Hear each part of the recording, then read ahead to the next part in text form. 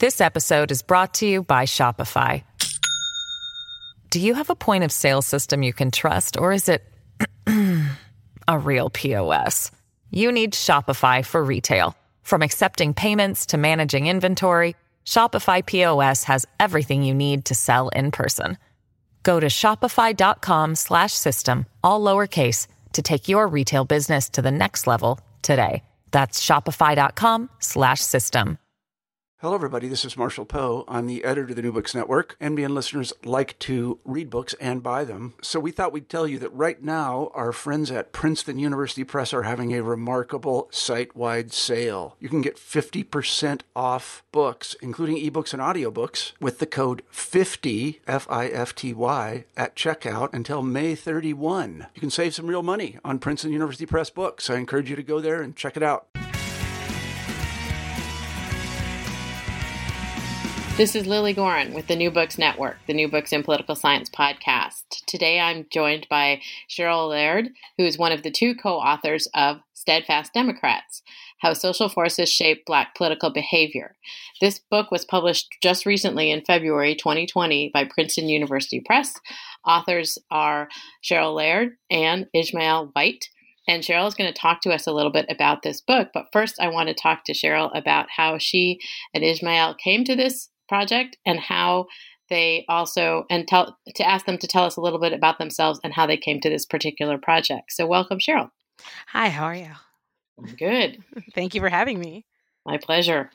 So tell me a little bit about how you and your co-author came to the project and also where you are and what you do. Sure. So I'm an assistant professor of government and legal studies at Bowdoin College. And Ishmael and I came to this project some years ago. We actually started collecting the original data from this in probably 2012. So we had met, I was a graduate student at Ohio State University, and he was faculty there, an assistant professor in political science. And we were both working on projects. I was working on my dissertation, and Ishmael was working on his research agenda. And we were thinking about African Americans because we both did work doing that. And he actually was my advisor for my dissertation, focusing on African American political behavior. And I think one of the things that we really wanted to understand was how do we think about the partisanship African Americans have demonstrated for basically the last 50 years in American politics. Like, how do we explain that? And that a lot of the literature that we have so far in political science provides us a lot of explanation about how white voter participation typically happens. And also even literature on African American political behavior gives us some idea of how group identity influences political behavior, but it doesn't actually explain the maintenance of the partisanship, right? Basically, how do we see it happening year after year, election after election, this strong and high level turnout for Democratic candidates, and particularly with the federal election and the presidential election. And so we were trying to understand, okay, well, what explains the maintenance of this? How do you get a group of people to basically perform a collective action at such high numbers, like a collective behavior as a group, such high numbers consistently? And so that's what we were examining in this project. And this is a really interesting project where you're pulling together understanding political behavior, but you're also trying to think about it in context of electoral outcomes and self-interest, in individual self-interest. And so what I found really interesting in going through your book is you start to look at sort of ideological deviation as well. Can you talk a little bit about sort of the framework for thinking about the term that you use in the book, which is racialized social constraint? Yeah. So it has a couple layers to it, right? So we basically argue, if there was a quick takeaway from the book, is that Black partisanship is maintained through Black social networks. And that's where the constraint actually comes from. It's going to be the social interactions that African Americans are engaging in with other Blacks that actually helps to reinforce the partisanship.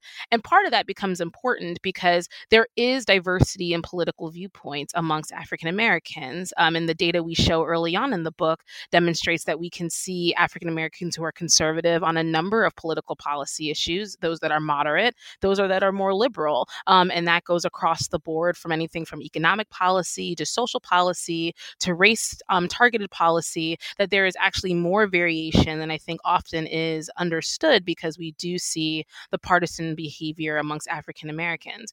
So if you have different individuals with different ideological viewpoints on things, how do you then understand a behavior where the majority of the group, and not only like over 50%, but like disproportionately like 70, 80, 90% of the group is participating in a group behavior where for some of them, one might argue that in terms of their beliefs in politics, ideologically, they may not be individuals who would align with those with that decision, right? Align with that political decision of the partisanship. So how do you get that to happen? Like, how do you get, for instance, a Black conservative to be somebody who then also is loyal to the Democratic Party?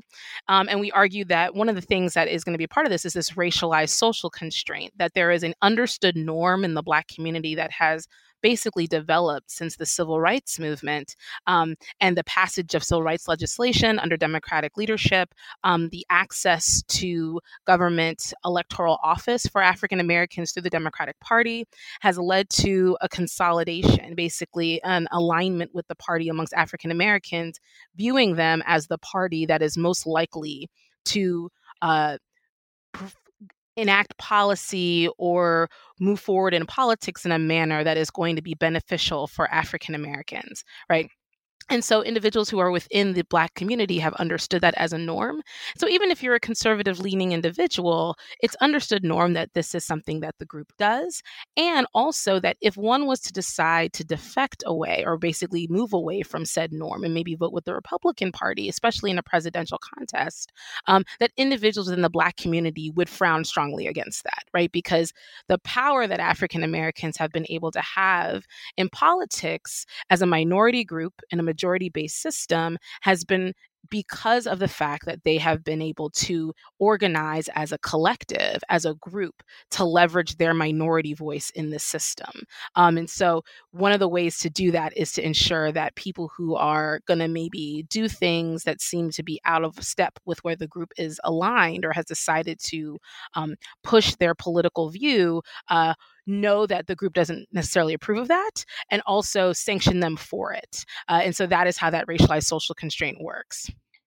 So that it is both identification within the group itself, but also the way that members of that group may look at you if you deviate from that norm. Is that correct? That is correct. And the effectiveness of that is, because someone will say, well, why do I worry about what people think of me, right? Could easily be an argument in response to that. And for African Americans, it actually matters very deeply. And part of that, I think further in terms of the argument that we put forward, you have to think about the racial history of African Americans within the United States. And one of that heavily involves racial segregation, right? So in a day-to-day setting for African Americans, their lived experience is not only very much defined by race, but their interactions day to day is disproportionately African American, right? So it's like kind of, I think maybe in our book, we said something like 8 to 9 times out of 10, like African Americans are interacting literally day to day, just who I'm making contact with other Blacks,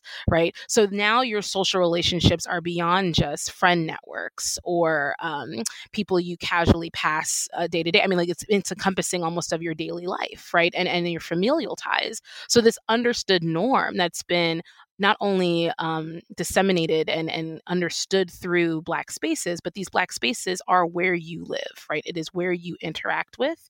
And even if you aren't in those spaces, your familial ties and your friendship networks can help to reinforce this understanding of this partisan norm.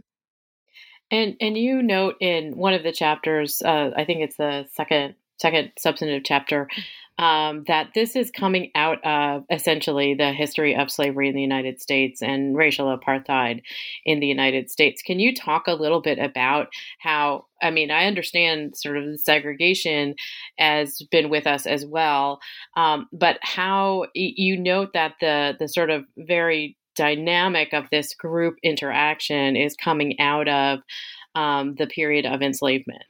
Yeah, so I think, it's all an understanding, how do you get people to collectively engage in something and participate in things and in some cases even in high risk endeavors, right? So when we look at slavery, in the text, we talk about the history of things like slave revolts or even decisions by slaves to escape plantations and organizing on plantations to do that. Again, I think often in the history of it, people don't think of these decisions or these politics as something that is very strategic and deliberate and the agency African Americans are having in these situations. But the organizing to be capable of doing some of this requires not only a collective understanding of what is the group interest and what is for the good of the group, right? But it also means that you have to be able to basically rid the group of any individuals who may threaten the likelihood of you being able to do this. So in even one case in the text, we cite to Frederick Douglass speaking of a number of slaves that were organizing to leave a plantation,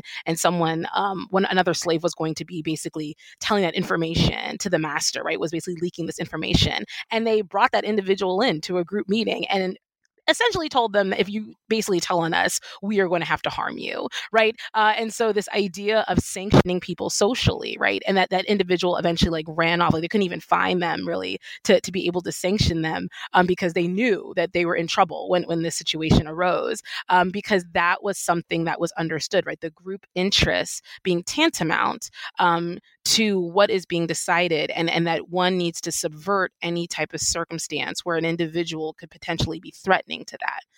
So slavery is one of the places that you see that, because the identity of what it meant to be an enslaved African American is something that is incredibly meaningful and incredibly defining of the lived experience of Blacks. And then further, we can see it in the period of Reconstruction. So after slavery is over and the Republican Party is seen as the party of emancipation, African Americans are able to gain access to the franchise through the Civil War amendments.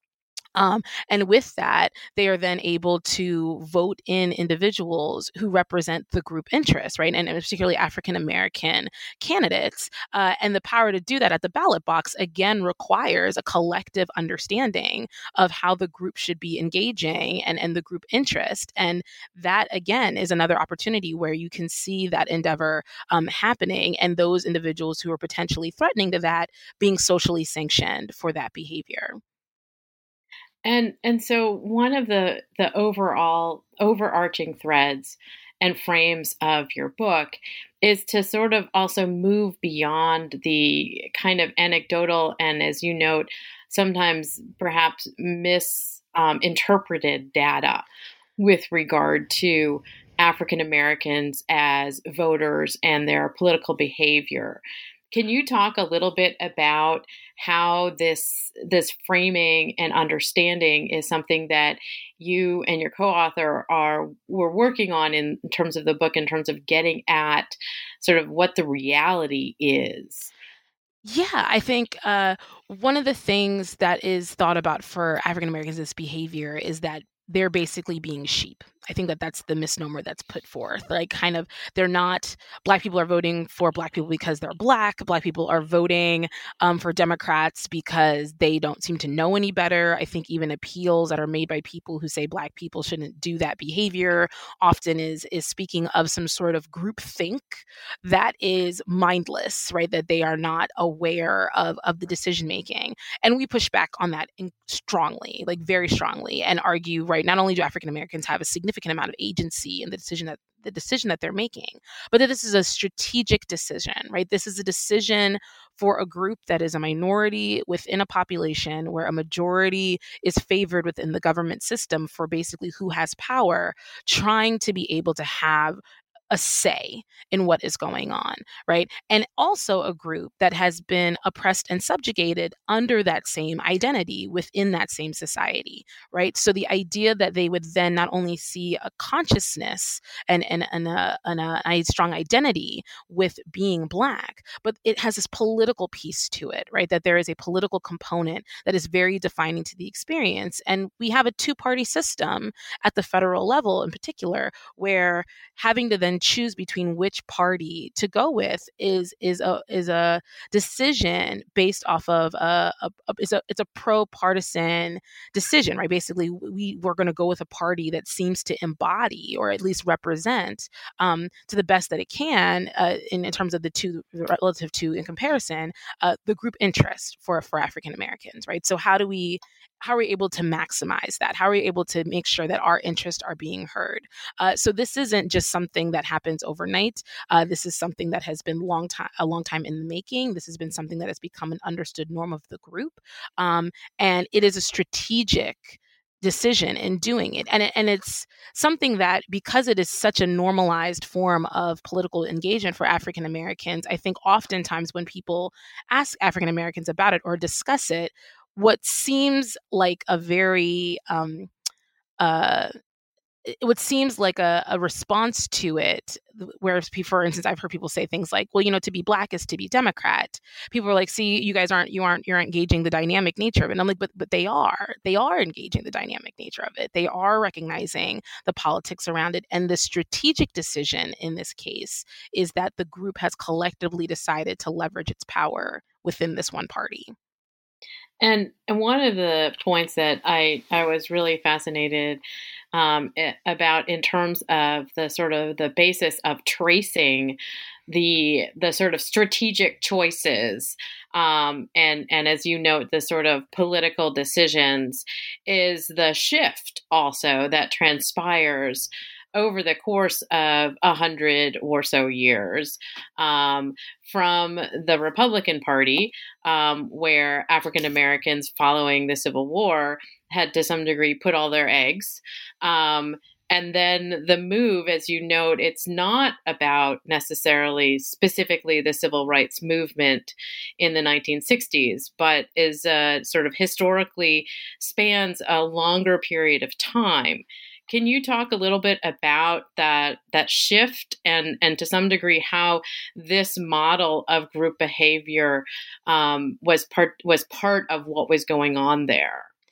Yeah. So, I mean, the shift really happens, I think particularly, right, when we see the shift from the Republican Party with African Americans and the beginnings of that, people speak specifically to the period of the New Deal as a time period where you see that shift happening and the situations after the Great Depression, this fear of economic decline and what then has happened under FDR's leadership to try to resolve that with the New Deal policies. And then moving into the period of civil rights, right, you have the shift there as well within the Southern Democrats in terms of how they're positioned, as well as Republicans over time taking on the Southern strategy as an approach and these appeals that are anti-civil rights. And again, the collective behavior for African Americans had been there all along, but where it then gets shifted to has a lot to do with the contextual factors that are at play, and especially with the role of racial policy coming in, that's serving as a significant point in time. At the same time, too, you also have to think about the fact that for a lot of African Americans,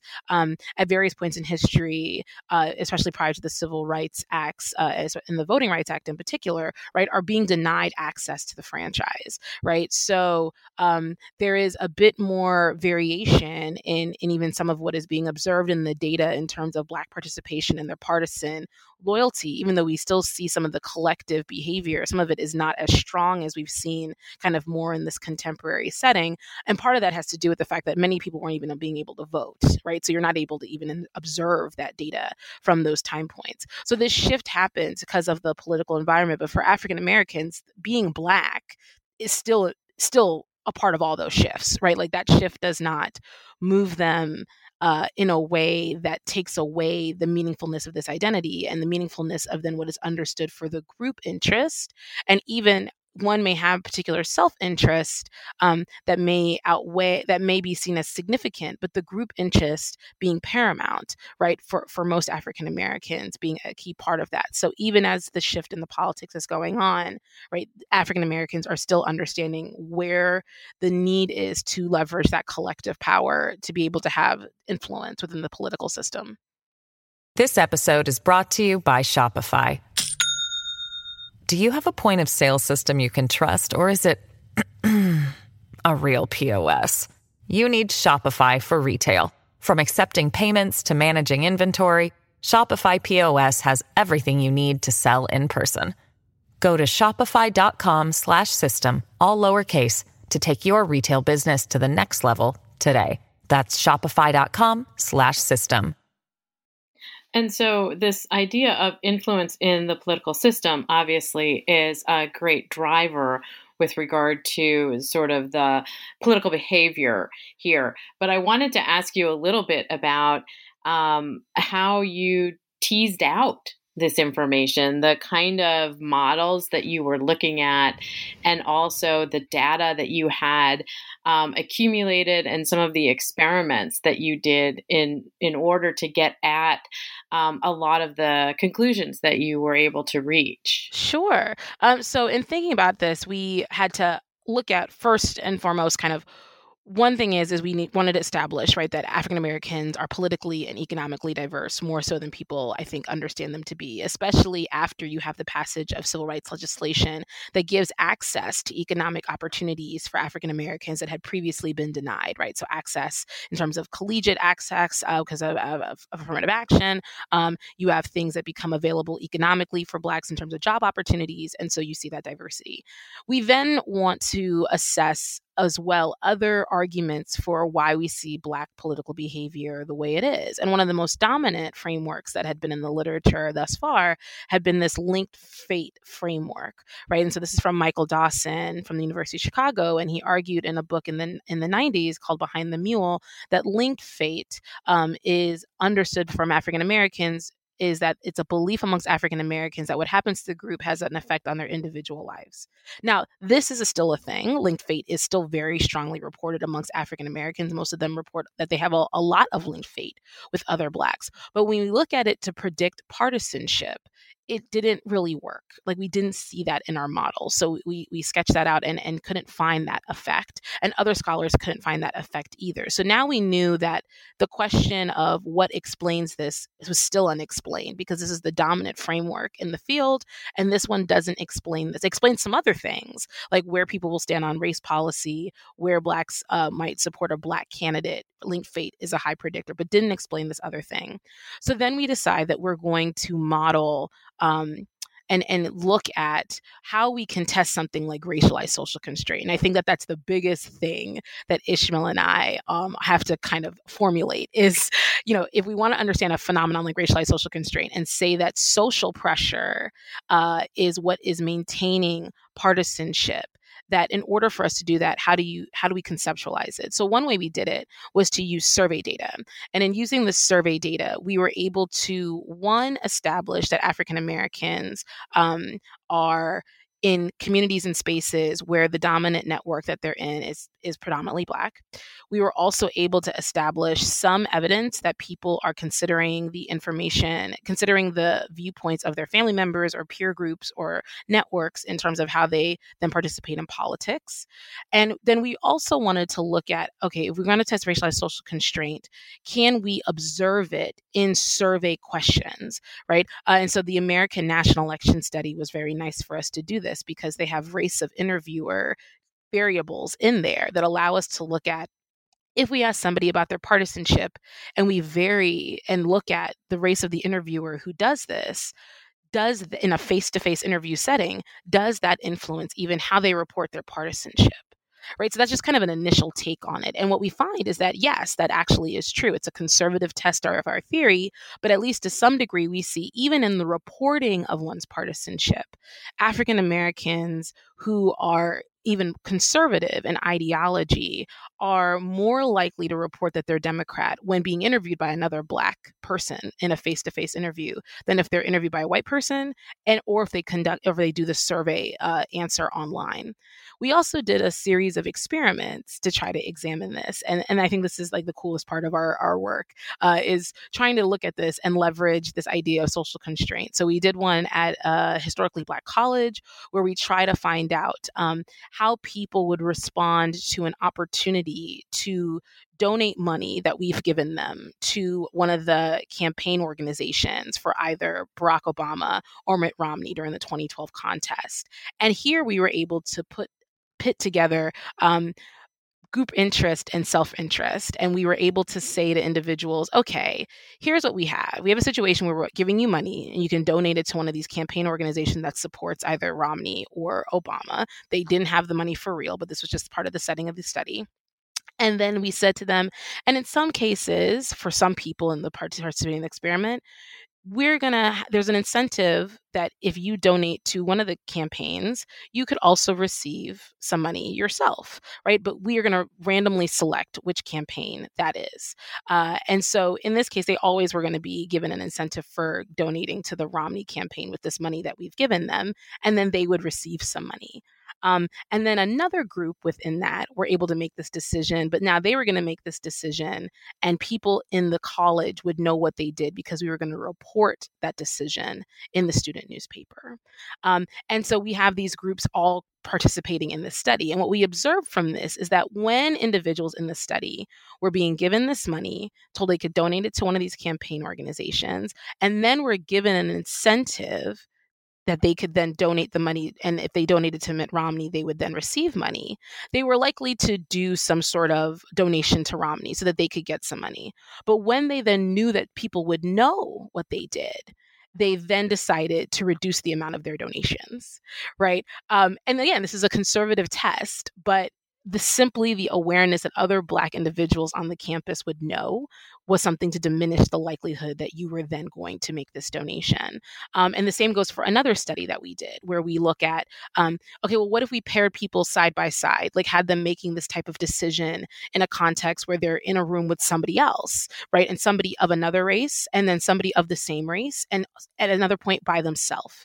And let's put them into a room and make the same type of same type of scenario where we're going to give you some money to donate to one of these campaign organizations. Again, no money was actually donated to these campaigns, but we give them this money and we also say, okay, but you know what? Here's the money. But when you go in the room, you could decide to donate to the campaign or you could decide to keep the money for yourself.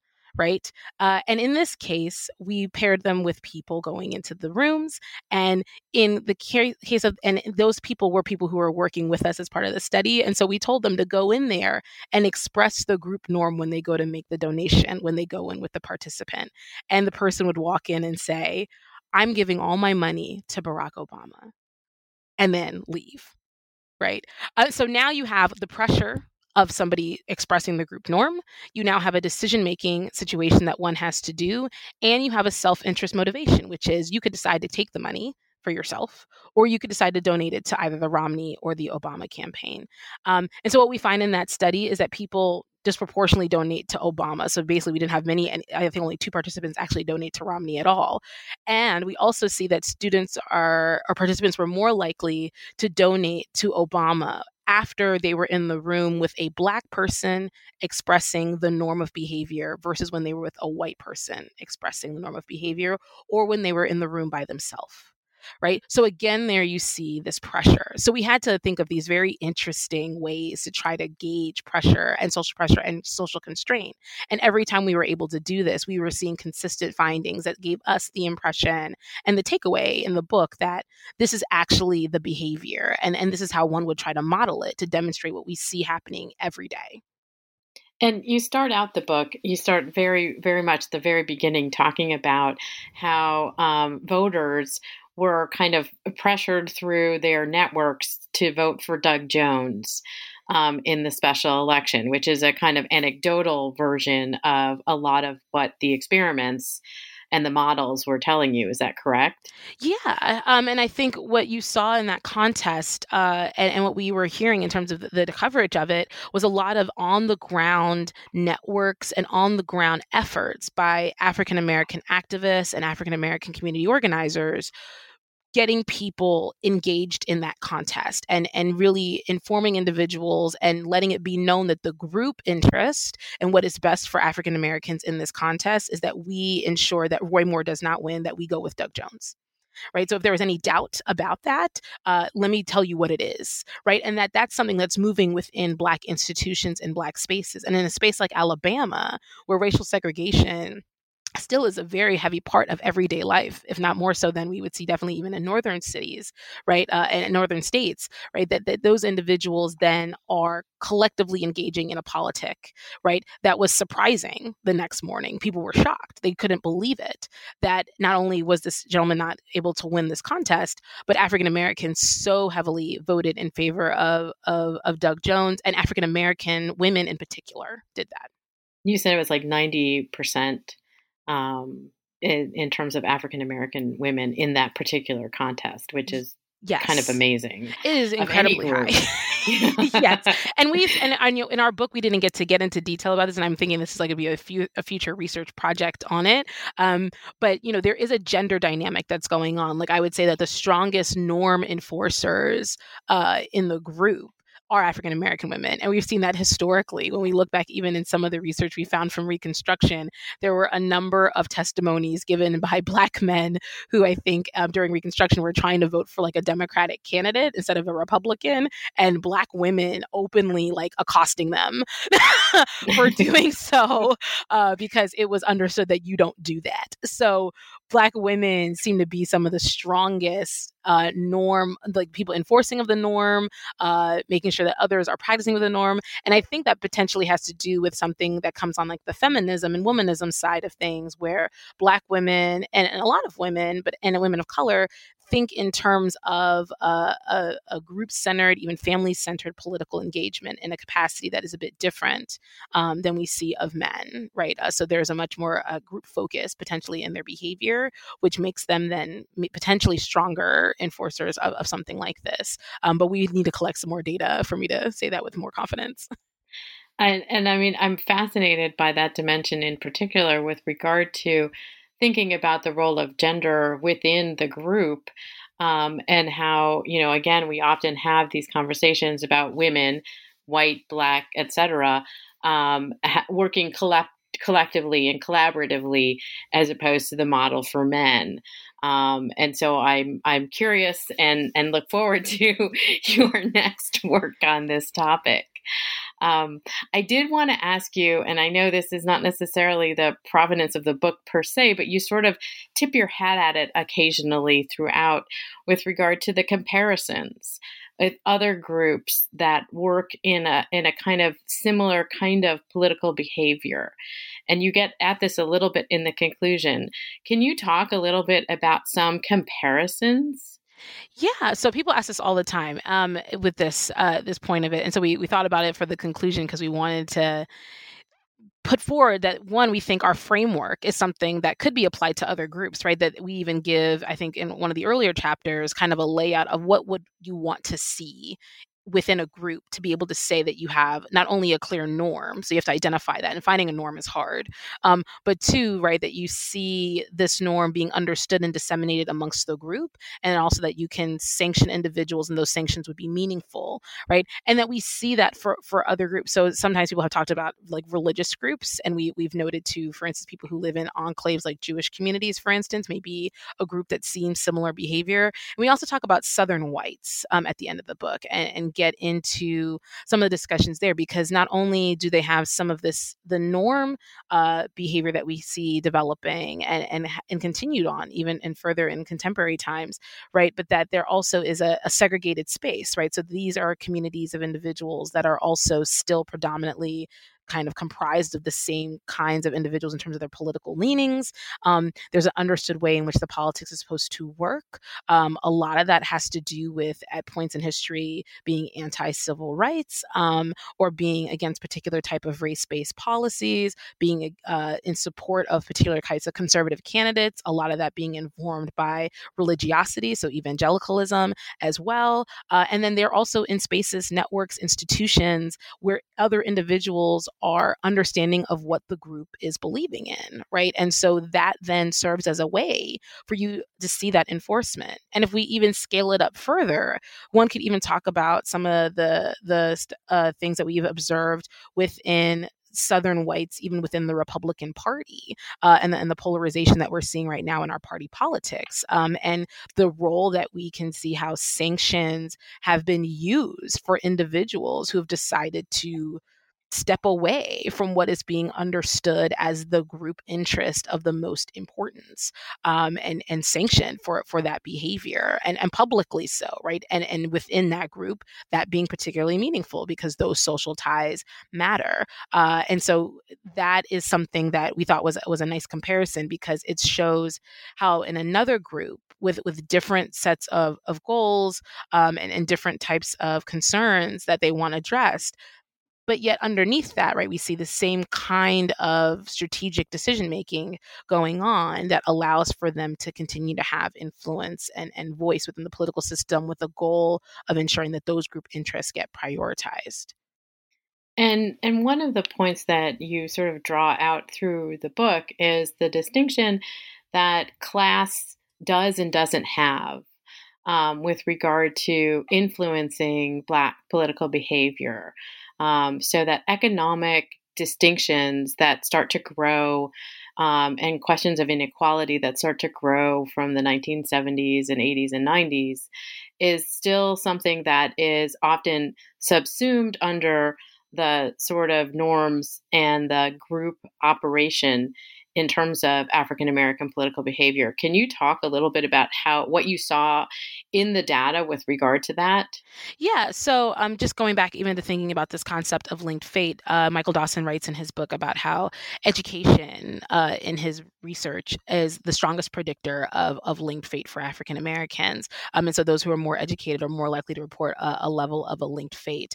And I think he notes to this, right, because I think what he wants to say is that even with Blacks who are very educated, we still see them being fairly strongly tied to the group, right, and believing that what happens to the group has an effect on them as an individual.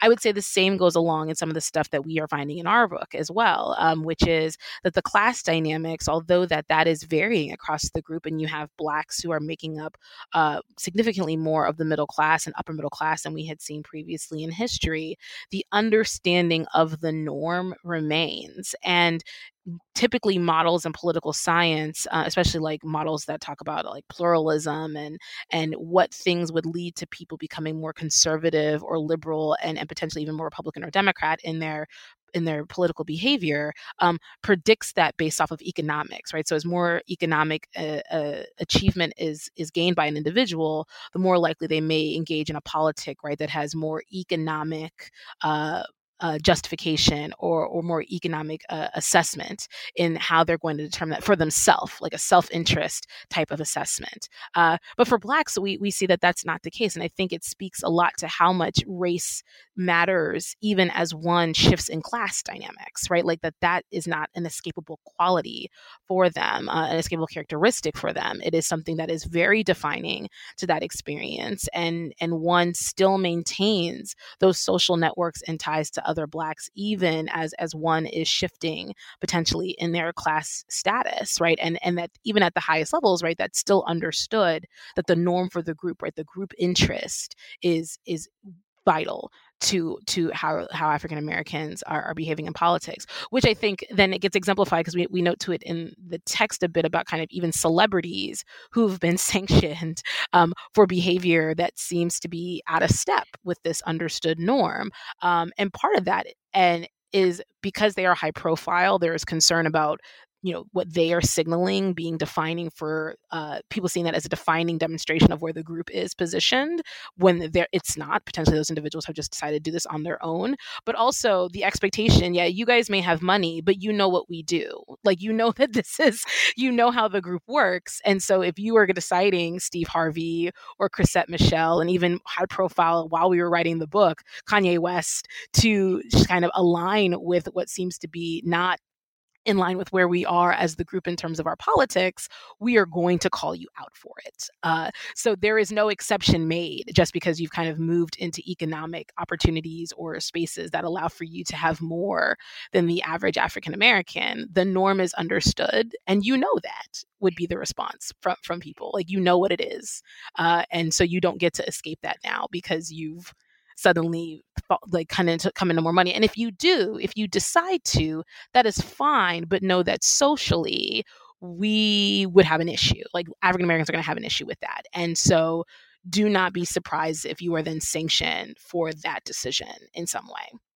So you can't be a sort of keep your head down celebrity, as it were. Yeah, you can't keep your head celebrity. And if you're going to hold, I mean, like, and there are black Republicans, right? Like we have them. Like there's Tim Scott, and there's exactly. Clarence Thomas is a conservative.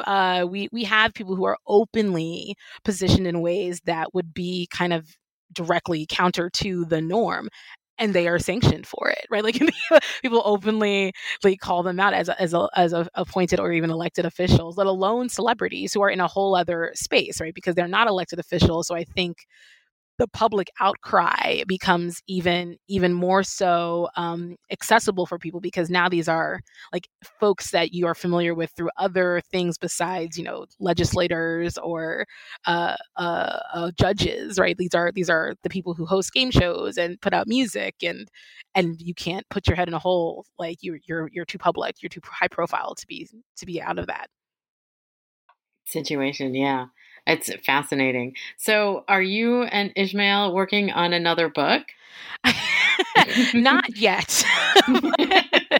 I'm sure we will think of some things to go forward with this, because I think we enjoyed the study and really enjoyed trying to get into the nitty-gritty of the behavior that we saw. I think we are very interested in this gender component and wanting to know more there with Black women, because I think they are the standard bearers of the norm by far, right? Like they are most consistent, they are most reliable.